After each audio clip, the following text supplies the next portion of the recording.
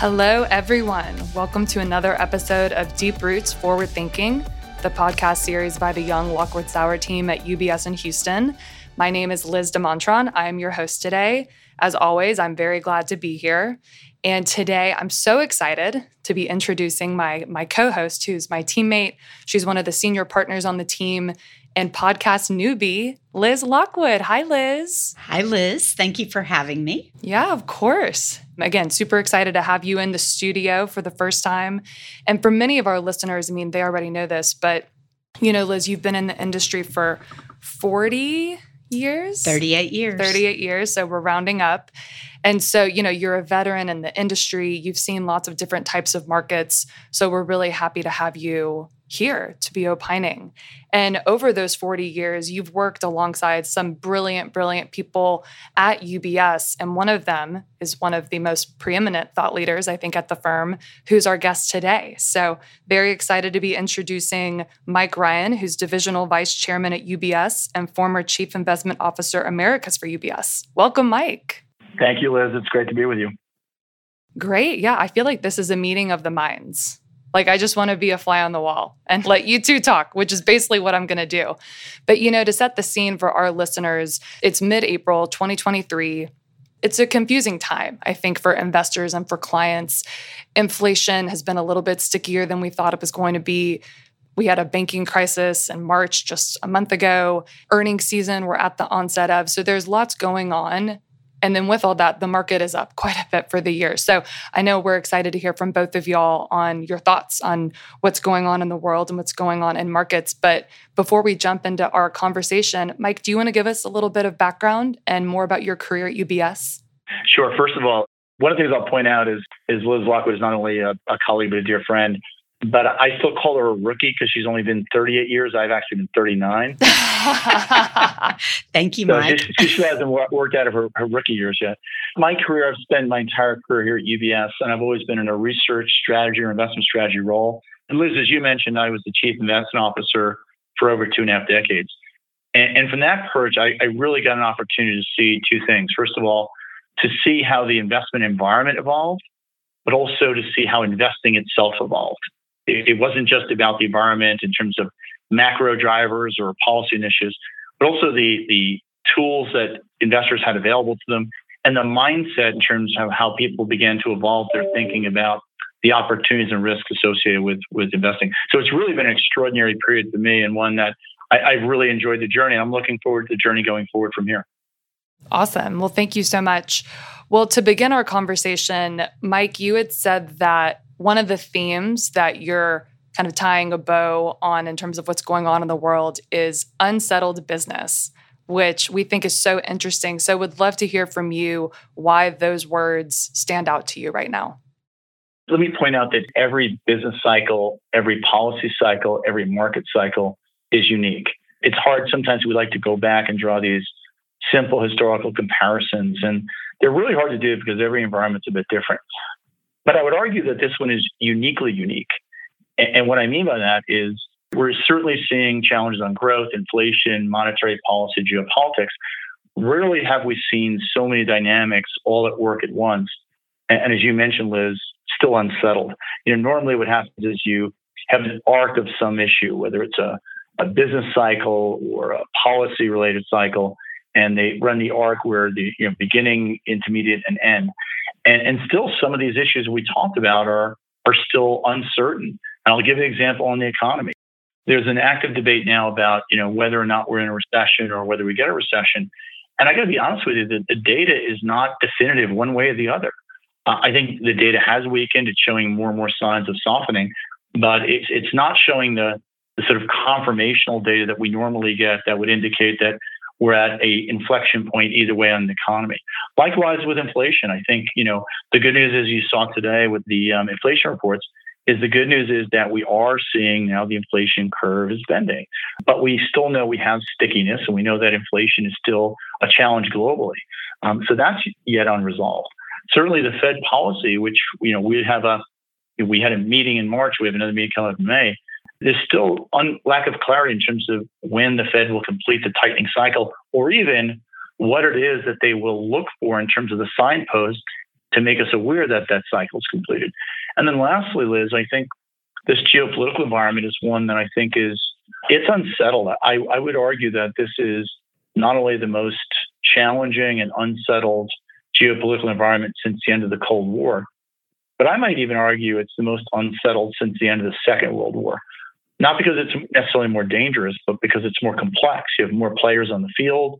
There's so many competing agendas. So when I talk about this being uniquely unique with this unsettled business, it's because we have so many variables that are in play right now. Yeah, those are some really, really good points, Mike. And it's almost like every point you just touched on are the top of mind for most of our private clients and their families. And as you know, and I know, recessions don't last forever, but this is such a unique time because we're not sure if we're in one or not based on earnings, which, I guess the multiple's 18 forward PE. I mean, historically, I went back and looked, and when you have recessions, the multiple's usually much, much lower. Sentiment does not seem that negative to me. It seems confused.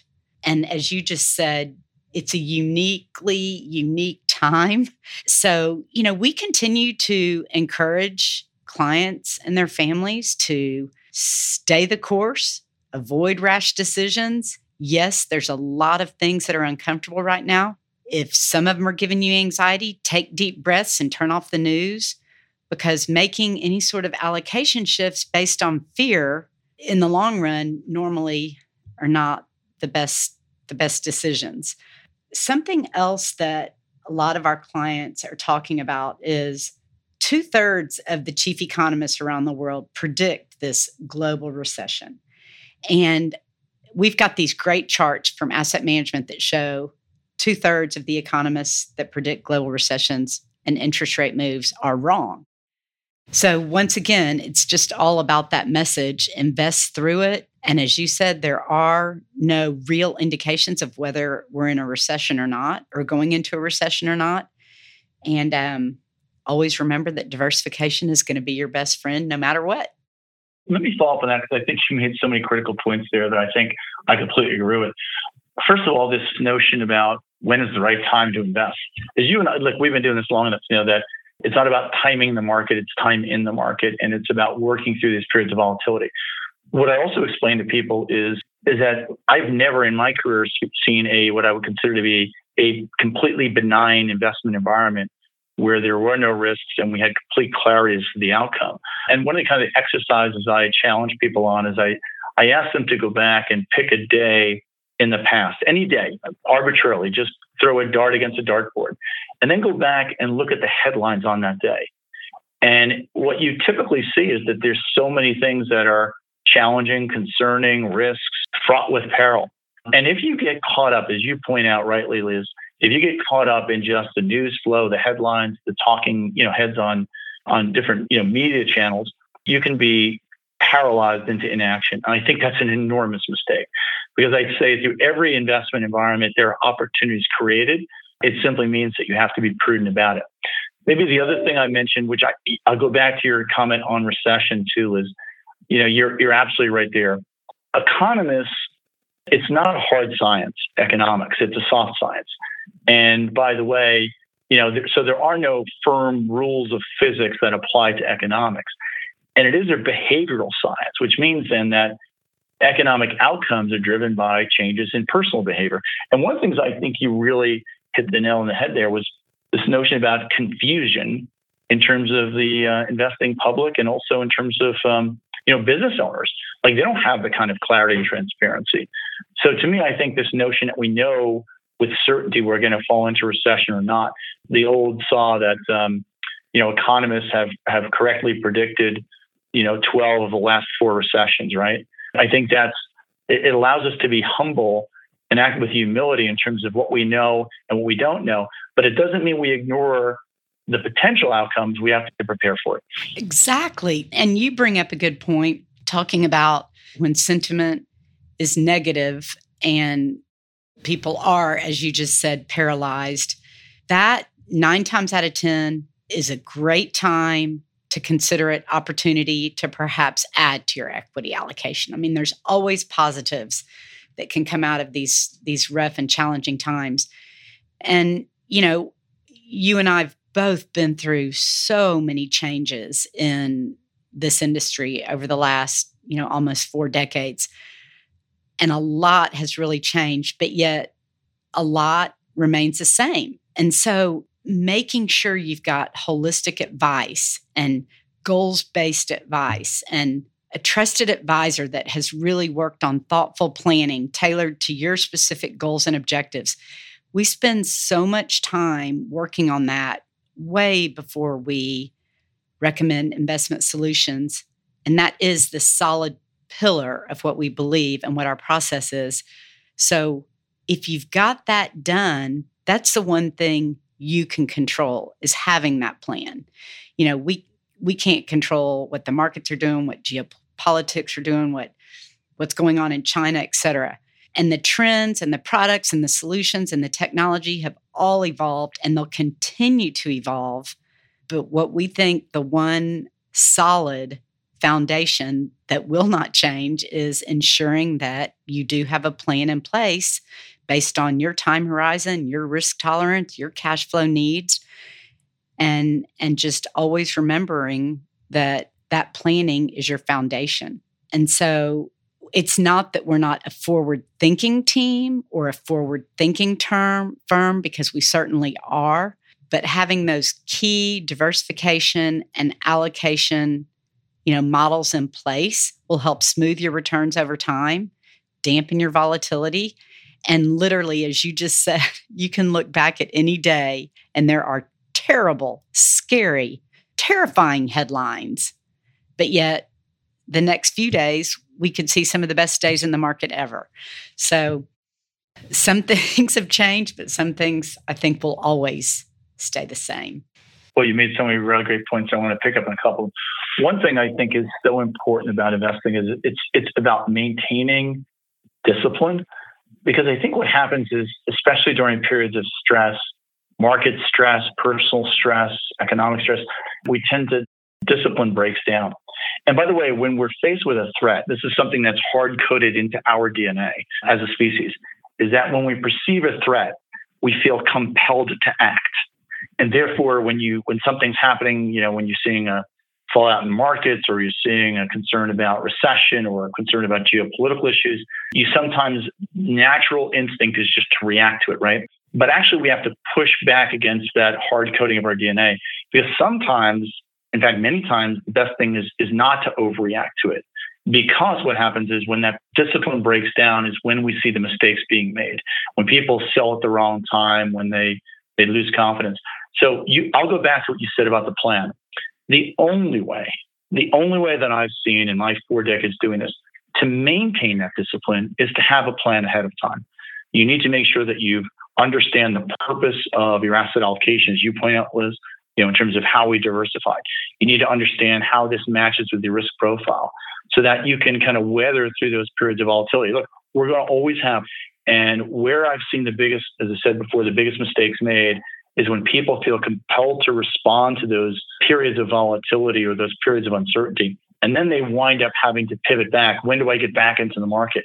And this is when you see people failing to participate in the recovery because they were so focused on the volatile moment.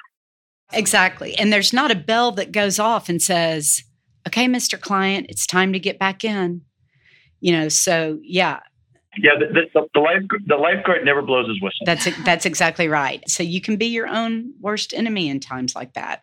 Yeah, I think what's interesting, Mike, what you and Liz both just said is focusing on the things that we can control and not the things that we can't. And you also mentioned earlier, just the uncertain environment that we're in, particularly around the Fed policy.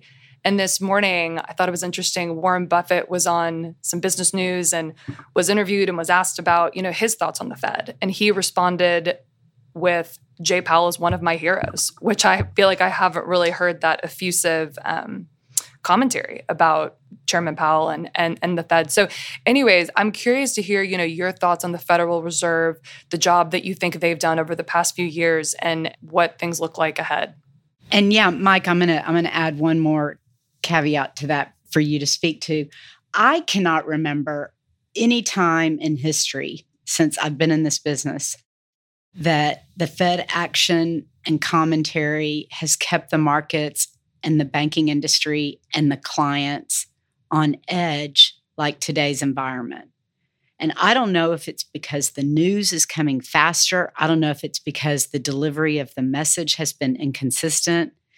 Just kind of want to get your thoughts on everything Liz just brought up, and then how you feel about this being on edge and this commentary that is either positive or negative out of the Fed.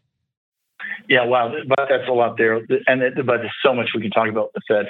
Well, let me start with what you talked about here in terms of, is it sort of just the fact that we're not only inundated, we're assaulted with information today, where just everything is just parsed, every statement, and therefore it's overwhelming. So I do think there's this tendency for news cycles to raise awareness of Fed policy, and perhaps even almost to an unhealthy level. I think the other dimension here that is different, though, fundamentally and structurally, is that the Fed communicates more openly now. You remember there was a time when you had to sort of divine and read through the tea leaves what the Fed was thinking about or what they intended to do. And that's changed now. They're more communicative. And that means also their indecision will sort of be read through as well. I think there was almost a sense at one point that was, the Wizard of Oz behind the curtain, and we didn't know what happened, but we assumed that the wizard was intelligent and benign. Well, the curtain's been pulled back. We realize it's human beings, and they're making decisions with uncertainty. And when you're making decisions that are so critical with uncertainty, that's where you see these periods where markets openly question Fed policy. I also talked about this notion of transparency. There's a really, really funny quote that came back from the Greenspan era. And he was once testifying before Congress. And he made a comment, and the congressman said to him, Mr. Chairman, if I understand you clearly, and then he was going to go on, and Greenspan cut him off. And he said, excuse me, Senator, he goes, if I turned out to be particularly clear, you probably misunderstood what I said. Right? So there was this sense of mystery and intrigue around the Fed. So I think part of the reason we're seeing such an obsession with the Fed now is they're communicating more directly. They're communicating in real time. There's more transparency. But also, as you mentioned, Liz, there's more this news flow. Going back to how I grade out the Fed. If I was asked to give the Fed a grade, I would say the grade I would give them is an incomplete. And the reason I say that is because, and by the way, an incomplete, it's tough because the Fed job is a really hard job. And I think Jay Powell has done as good as a job as almost anyone would have been in the same circumstances. But here's the issue I have right now is that the Fed is still trying to figure out the correct policy response. Now, if you think about it, almost since, I'll even go back to 9/11 and then certainly the financial crisis and the COVID crisis, there was a response function by central bankers is that when there was a threat, when there was a perceived threat, you provided liquidity, you provided support, and allowed the real economy and financial markets to heal, right? And I think that's prudent in certain circumstances, like when you have certain demand shocks, when you have a loss of confidence, you need central banks to step in. The problem is they got so used to stepping in, and we got so used to them stepping in, that what was intended to be extraordinary measures during a period of stress almost became normalized policy response. And therefore, we got lulled into the sense of, okay, well, something's going to happen. Don't worry, the Fed's going to come to our rescue. And therefore, I think there was an over-reliance on policy. I also think the policy response itself at times was either inappropriate or perhaps overdone. And I'll give you an example. I think in the financial crisis, I think when the Fed, eased policy and put in these special measures, including the quantitative easing, I think it was appropriate because, we had this incredible demand shock. We had this extraordinary balance sheet deleveraging. We had a crisis that could have brought the financial system down. And therefore, I think the policy response was appropriate. Now, was the duration too long? Probably. But again, we only know that with hindsight. At the time, I will tell you, you and I lived through this, Liz. It felt pretty awful. And I think therefore what the Fed did was appropriate. I think in COVID, I'm not sure that what the Fed did was entirely appropriate. I think initially trying to provide some confidence to markets and to support was clearly the right thing, the immediate impulse. But I think what they didn't realize is, of course, is that this wasn't really a demand shock. This is a supply shock. And therefore, by sort of breaking out the global financial crisis playbook, you were potentially setting up other risks. There's another old saw, to a man with a hammer, every problem looks like a nail. And I think they had almost the exact same playbook, yet the foundations and the genesis of the two crises, the financial crisis, the COVID crisis, were fundamentally different. And therefore, that's why I give the Fed an incomplete here. It meant that they kind of were slow to recognize that this was different, and their policy response was slow to respond. So to me, I think what the Fed is having to do now is having to play catch up. They recognize that they were perhaps too sanguine about inflation early on. So now they've had to play catch up here. So that's why I give them an incomplete, is because I think we still need to see how the Fed conducts themselves in terms of winding down this tightening cycle, running the course of quantitative tightening before I can give them a grade. Look, and I'll go back to, maybe I'll just end on this comment with the Fed. I think Jay Powell was in a really tough spot because, you had, in the post-financial crisis world, you had these inflation scares, and then they did prove to be transitory. And each time the Fed looked to tighten, the markets came under pressure and the economy looked like it was falling back into recession. So it's not surprising that the Fed was, at least early on, dismissive that this was fundamentally different from an inflationary standpoint. So again, I give Jay Powell, his grades are still mixed. But by the way, central banking is a hard job. I'll go back to what I opened with. You're trying to make really critical decisions with limited information. And that's a really, really hard thing to do. Right. Gosh, such great perspective and insight you just provided. And yeah, they're using data from the past to make their decisions. So yeah, I think an incomplete is a perfect grade. He has another semester to make up that incomplete. Yeah, I mean, it does seem like inflation, again, the T word, transitory, a lot of the blame seems to be falling on the shoulders of the Fed. But I also know that we can't look at monetary policy in a vacuum. During COVID, fiscal policy, I think, played a huge part in the money supply and augmenting that. Also now central banks around the world, global monetary policy. There's different countries now on different trajectories in terms of their rate hiking or rate lowering cycles. So I don't know, how do you think about all that, Mike, when you take a step back? Yeah, well, first of all, I think you raised a really interesting point about the fiscal policy response. So when I was talking about the COVID crisis and I talked about the global financial crisis, there was two elements to it. There was monetary and there was fiscal, right? And the same was true as well under COVID. There was a monetary and fiscal response. And as much as I said that the monetary response was perhaps overdone, I would argue that the same is true of the fiscal response, where by the way, again, initially, we faced a situation where we've never seen this before. Certainly not in our lifetime. Pandemic, we haven't seen one in 100 years. And when you think about the Spanish flu, the world was very, very different then. The integration of global economy, the functioning of financial markets, and therefore there was so much uncertainty. So I do understand this necessity for the government to play a larger role. And that's why you saw a lot of stimulus measures, expanded unemployment benefits.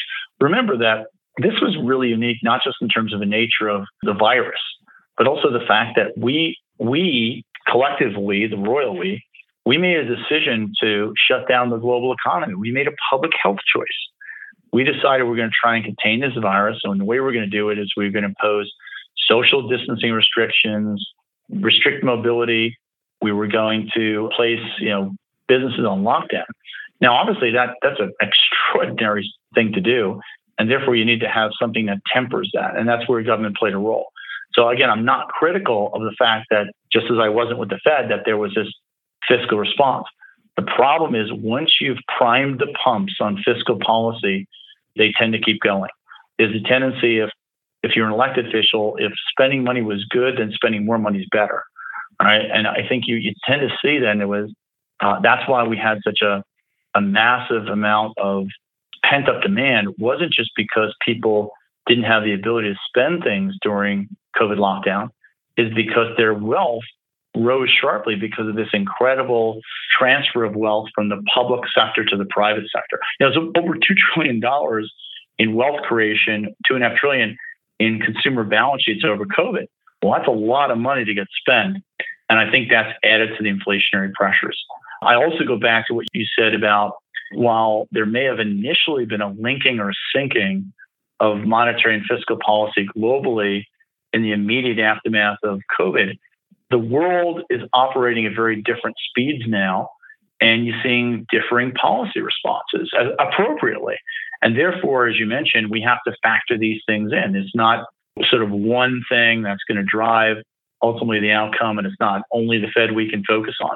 For example, we're seeing now central banks around the world are diverging in terms of the policy approach they're taking. So there's no question that it's not centered exclusively or even necessarily primarily around what the Fed does in terms of the global implications. Once again, great perspective and insight from my good friend and brilliant Mike Ryan.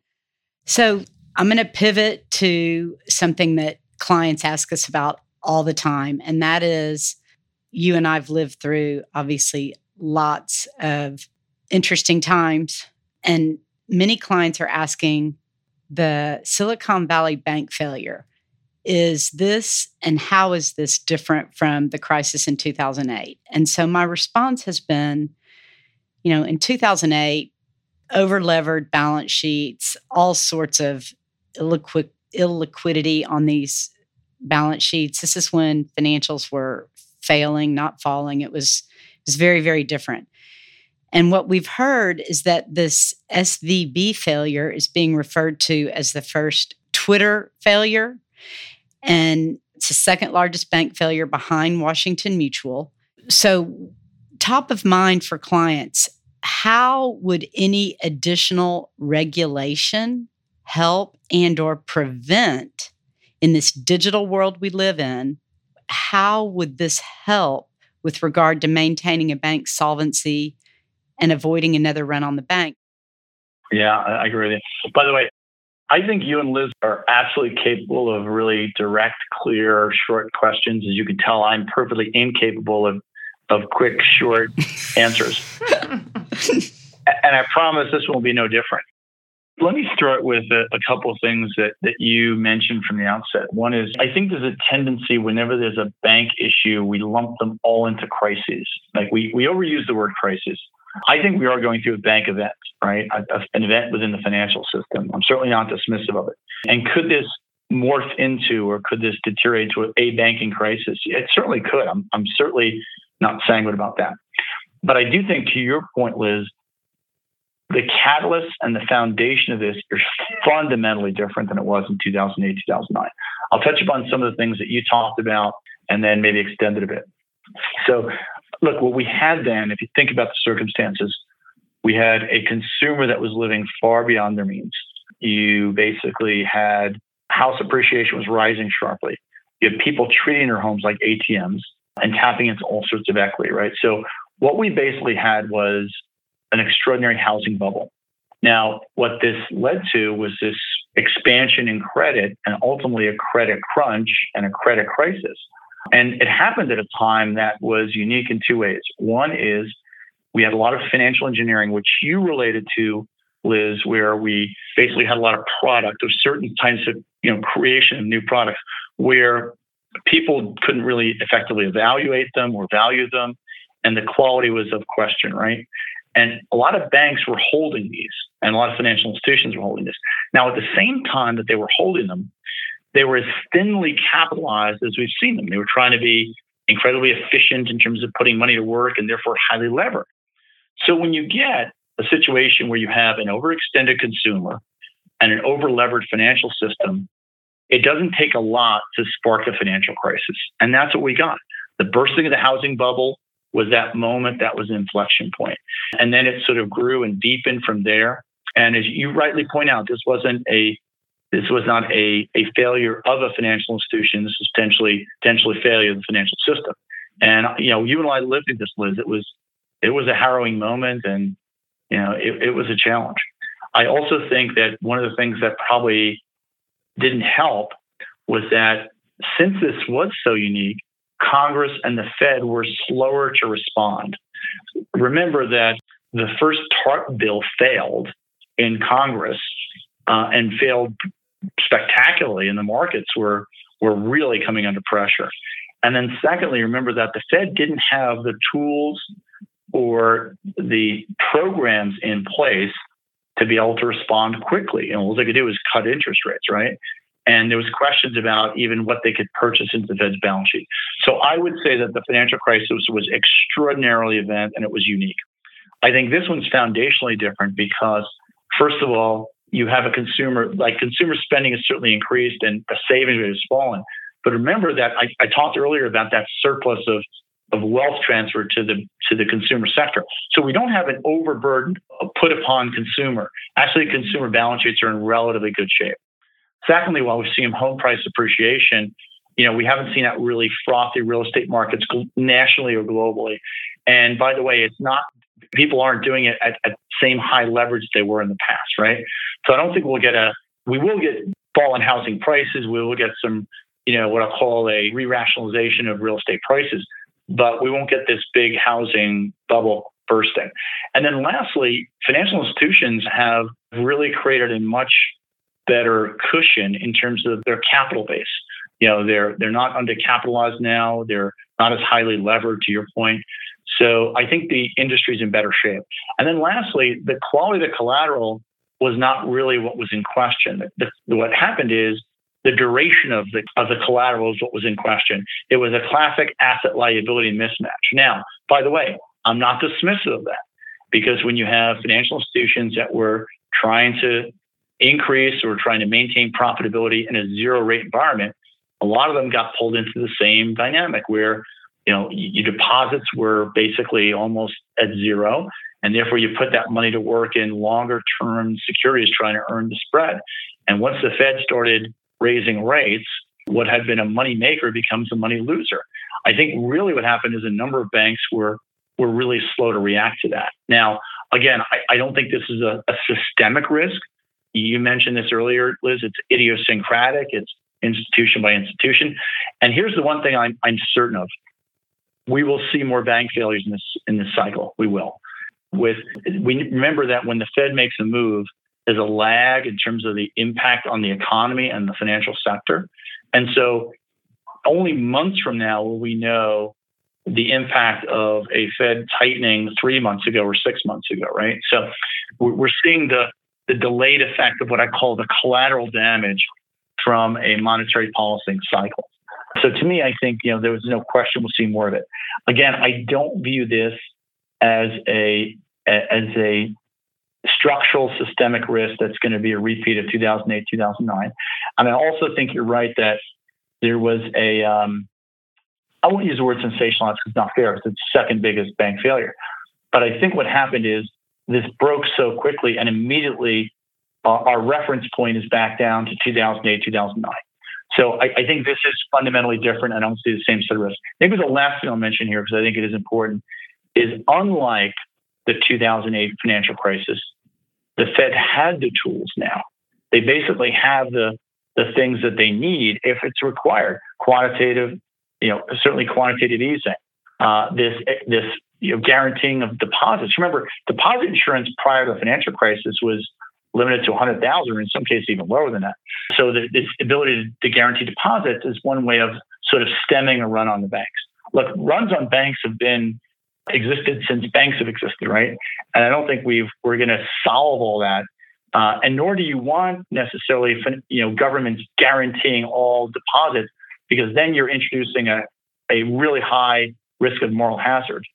But what I also believe now is that, the Fed stepped in aggressively to try and make sure that it built a firewall so it didn't spread to other banks. Right. Liz, there will be more fallout. I mean, as I said before, there will be some failures and there will be losses here. You think about there are bondholders, there are stockholders that are being, so this is not a completely benign outcome. There will be consequences, but I don't think it's the same set of consequences that we got in 2008, 2009.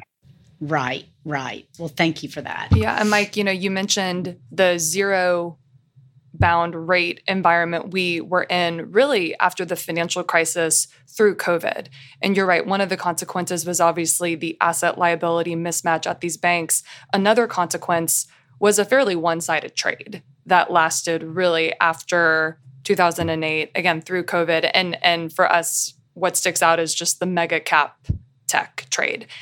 Coming out of COVID, there's going to be structural inflation. There's going to be relatively higher rates. As we talked about, there's going to be divergent policies around the world. What asset classes excite you now? And what opportunities do you see when you look at on the investing horizon? So first of all, Liz, I think what we are faced with, and I think you properly categorized this, I think we're seeing regime change now. We were in one regime, and that was the regime was structurally low inflation, accommodative monetary policy, and low interest rates. And that bred a certain type of investment strategy that could take advantage of that. And it's part of the reason why, growth stocks did so well. In slow growth, low inflation environments where interest rates are low, that's almost a perfect environment, a perfect ecosystem for growth companies and certainly technology companies. Now, by the way, it wasn't just the ecosystem, it was also that we were going through a period where you're seeing just tremendous innovation. So this wasn't just about, the fact that rates were low or inflation was low. There was extraordinary innovation that happened within the technology space, and not just limited to technology.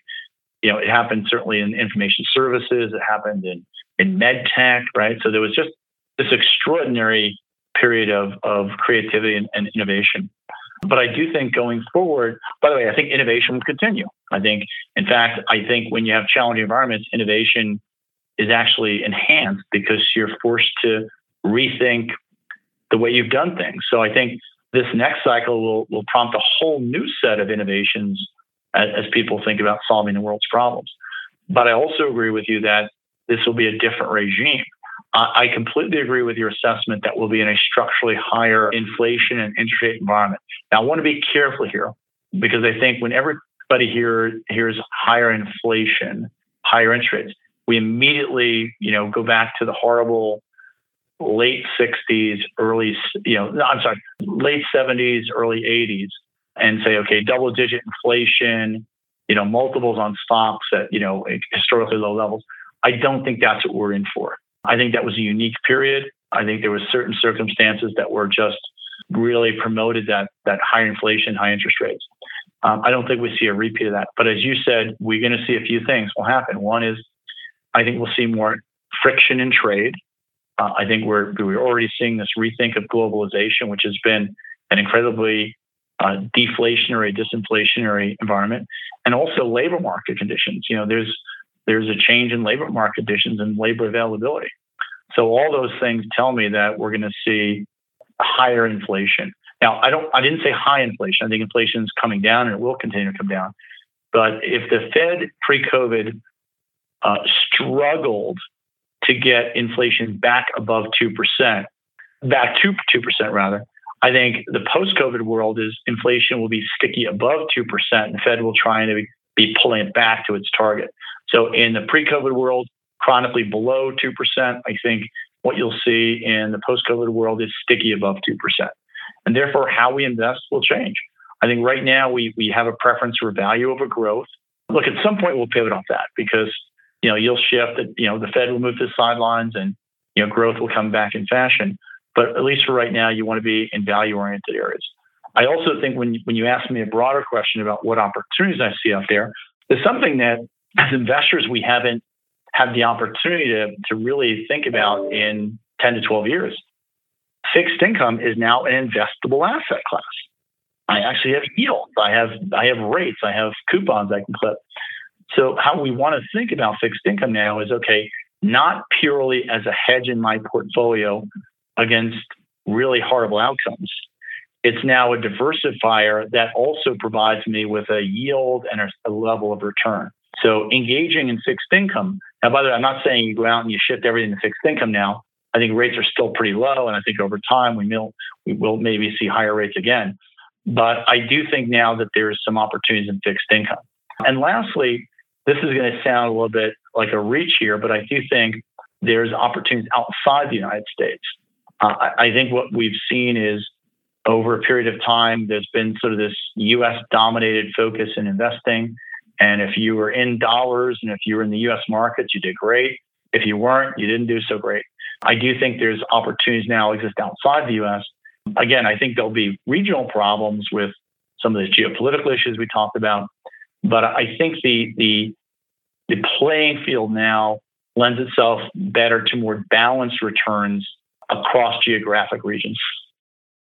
That's really helpful. Thank you, Mike. Especially, again, you're watching so many things going on in the world. So hearing where you see opportunity, and again, it's very different than I think where we were even 4 or 5 years ago.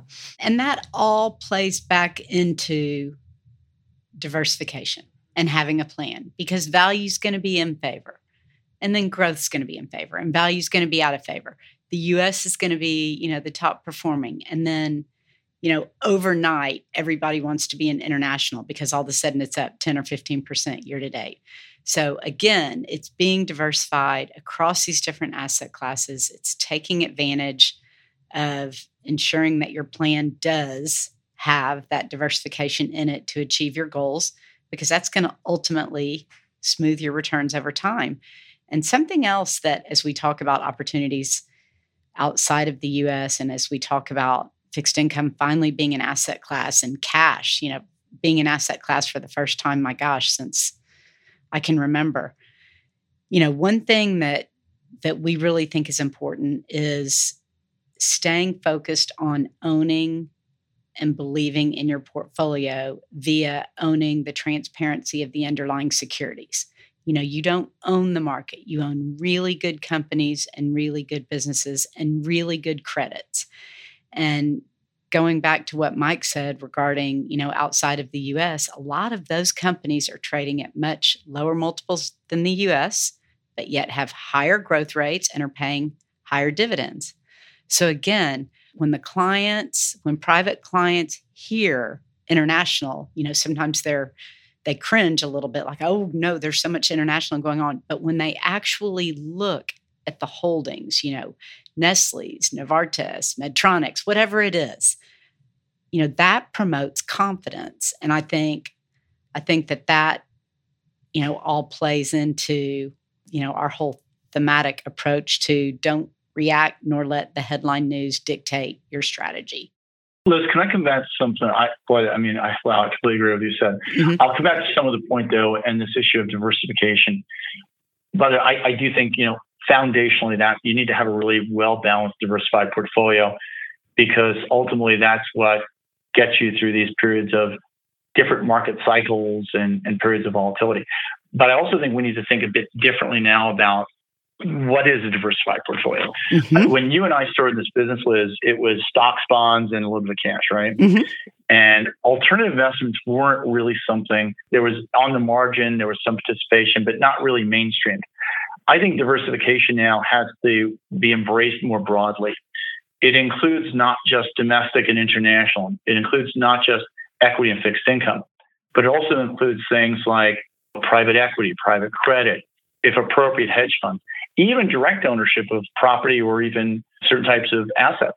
So I think taking a broader view of diversification, again, I'm not saying that every person should own the same mix of assets.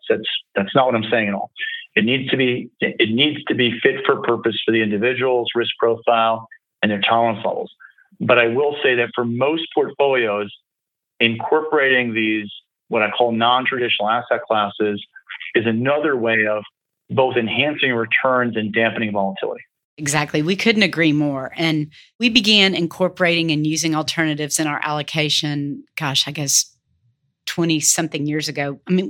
Just being out there looking for investments that were not path dependent on interest rates staying low forever and stocks going up forever. So you make a really good point. And yes, and that's another great thing about the solutions and the depth and the breadth of product that UBS has access to, because so many of our clients have been the beneficiaries of that. Well, Mike, it's pretty obvious that Liz and I could talk to you for a very long time. It's hard to believe that we are wrapping up where we're coming up on the hour. So as we start to begin our conclusion, I'll ask you a philosophical question. As the Chief Investment Officer of the Americas at UBS, so much of your role was interacting with clients, explaining macroeconomic trends to clients, also connecting with clients. What's one of your biggest takeaways from that role and how you think about investing and also working with other people in their investments? Boy, that's a really good question. I don't know that anybody's ever really posed that to me before. Let me start with the recognition that every individual is different, right? So there's certain commonalities in terms of the things that people fear and the things that people look at as opportunities and they're excited about. But I think you have to understand, that every personal circumstance is different. And which, by the way, is why, as important as the research is, as important as the investment allocation, decision-making, the planning, it is about the guidance that you get from an individual. And this is where our advisors play, I think, the most crucial role in terms of facilitating good outcomes for clients, because they have the ability now to connect with the client individually, understand their preferences, understand the risk profile, and translate a strategy that works for them. So that's the first thing I would say. The second thing I would say, and having done this 40 years, there are many qualities that I think are helpful and useful and necessary. There's one that I think is absolutely essential. It's humility. Because I do think when hubris sets in and when we think we're smarter than the market, so we've cracked the code, that's when I see the mistakes being made. So to me, I think what I've tried always to maintain is, and by the way, I've had the ability to have humility because I've been humbled plenty of times. There are times I thought I was right, and suddenly I realized I wasn't as right as I thought it was. So the humility means a sense of willingness to change, to adapt, and to recognize, of course, if you're on a course that's not the right course, you're able to pivot from it. And maybe the last thing I'll say here is avoid dogma. I've seen this, what I call these dogmatic investing approaches, where someone is such a true believer and says, okay, I don't care what I hear, what you say, what evidence accumulates. This is the true system. This is the belief system I'm going to stick with. I prefer to take a pragmatic approach rather than a dogmatic approach. And I need to understand that in different cycles, conditions change, circumstances are altered, valuations fluctuate. And if I'm just going to have this rote, dogmatic investing approach, I'm probably not going to be able to take advantage of the opportunities, and I'm certainly going to expose myself to the risks. Wow. Thank you again. I mean, it's an incredible role to be in and gives you an incredible vantage. So we appreciate hearing your insights. Well, Liz, I'll turn it to you. Do you have any parting words for our listeners as we conclude? Gosh, well, one thing that we always share with our clients and prospects is that something that we really believe differentiates our team is that not only have we been together our entire career, but we've been at the same firm our entire career, and feel like UBS, although things aren't perfect, because nothing is, I do think we have the most incredible people, and feel very blessed to have Mike Ryan, who, is a face of UBS, as not only an incredible long-term partner, but as a really good friend and a brilliant friend for that matter, with, very, very calming words of wisdom and viewpoints and discernment. And we can't thank you enough, Mike, for joining us today and taking the time to really share your viewpoints on so many of these, what we call unresolved issues. Mm-hmm. I was about to say, I mean, the title of the episode is Unsettled Business. I feel a little bit more settled. I do too. Talking to you and Mike. Yeah. Yeah, well, first of all, thanks so much for both of you having me. I really enjoyed it. There's actually, maybe I'll throw one little parting word on my side is, I actually didn't mention this, but I should have mentioned it when you asked me about what's the most important issues. And as a CIO, integrity. And this is where I'll circle back to Liz Lockwood. I worked with Liz for 4 decades. And when I think of integrity, she kind of comes up, she's like the poster child for integrity. It's not just about what you do, it's how you do it. Because at the end of the day, you have to have confidence, faith, and trust in the people that are going to be responsible for being the stewards of your wealth. And therefore, having integrity is absolute table stakes in what we do. without that quality, I don't care how smart you are, I don't care how well connected or well informed you are, the rest becomes meaningless. And I think those of you on this call, you have the opportunity to work with Liz and the team. You're with some of the, not only the smartest people, but I think some of the most high integrity people I know in this business. Thank you, Mike. That means the world. What a note. What a note to end on, but it's so true. So I thank you for voicing that, Mike, because I completely agree. Well, thank you both for joining me today for this conversation. Thank you to our listeners for listening. And again, I've been Liz DeMontrond, your host of this episode of Deep Roots Forward Thinking, signing off. Thanks again. Bye.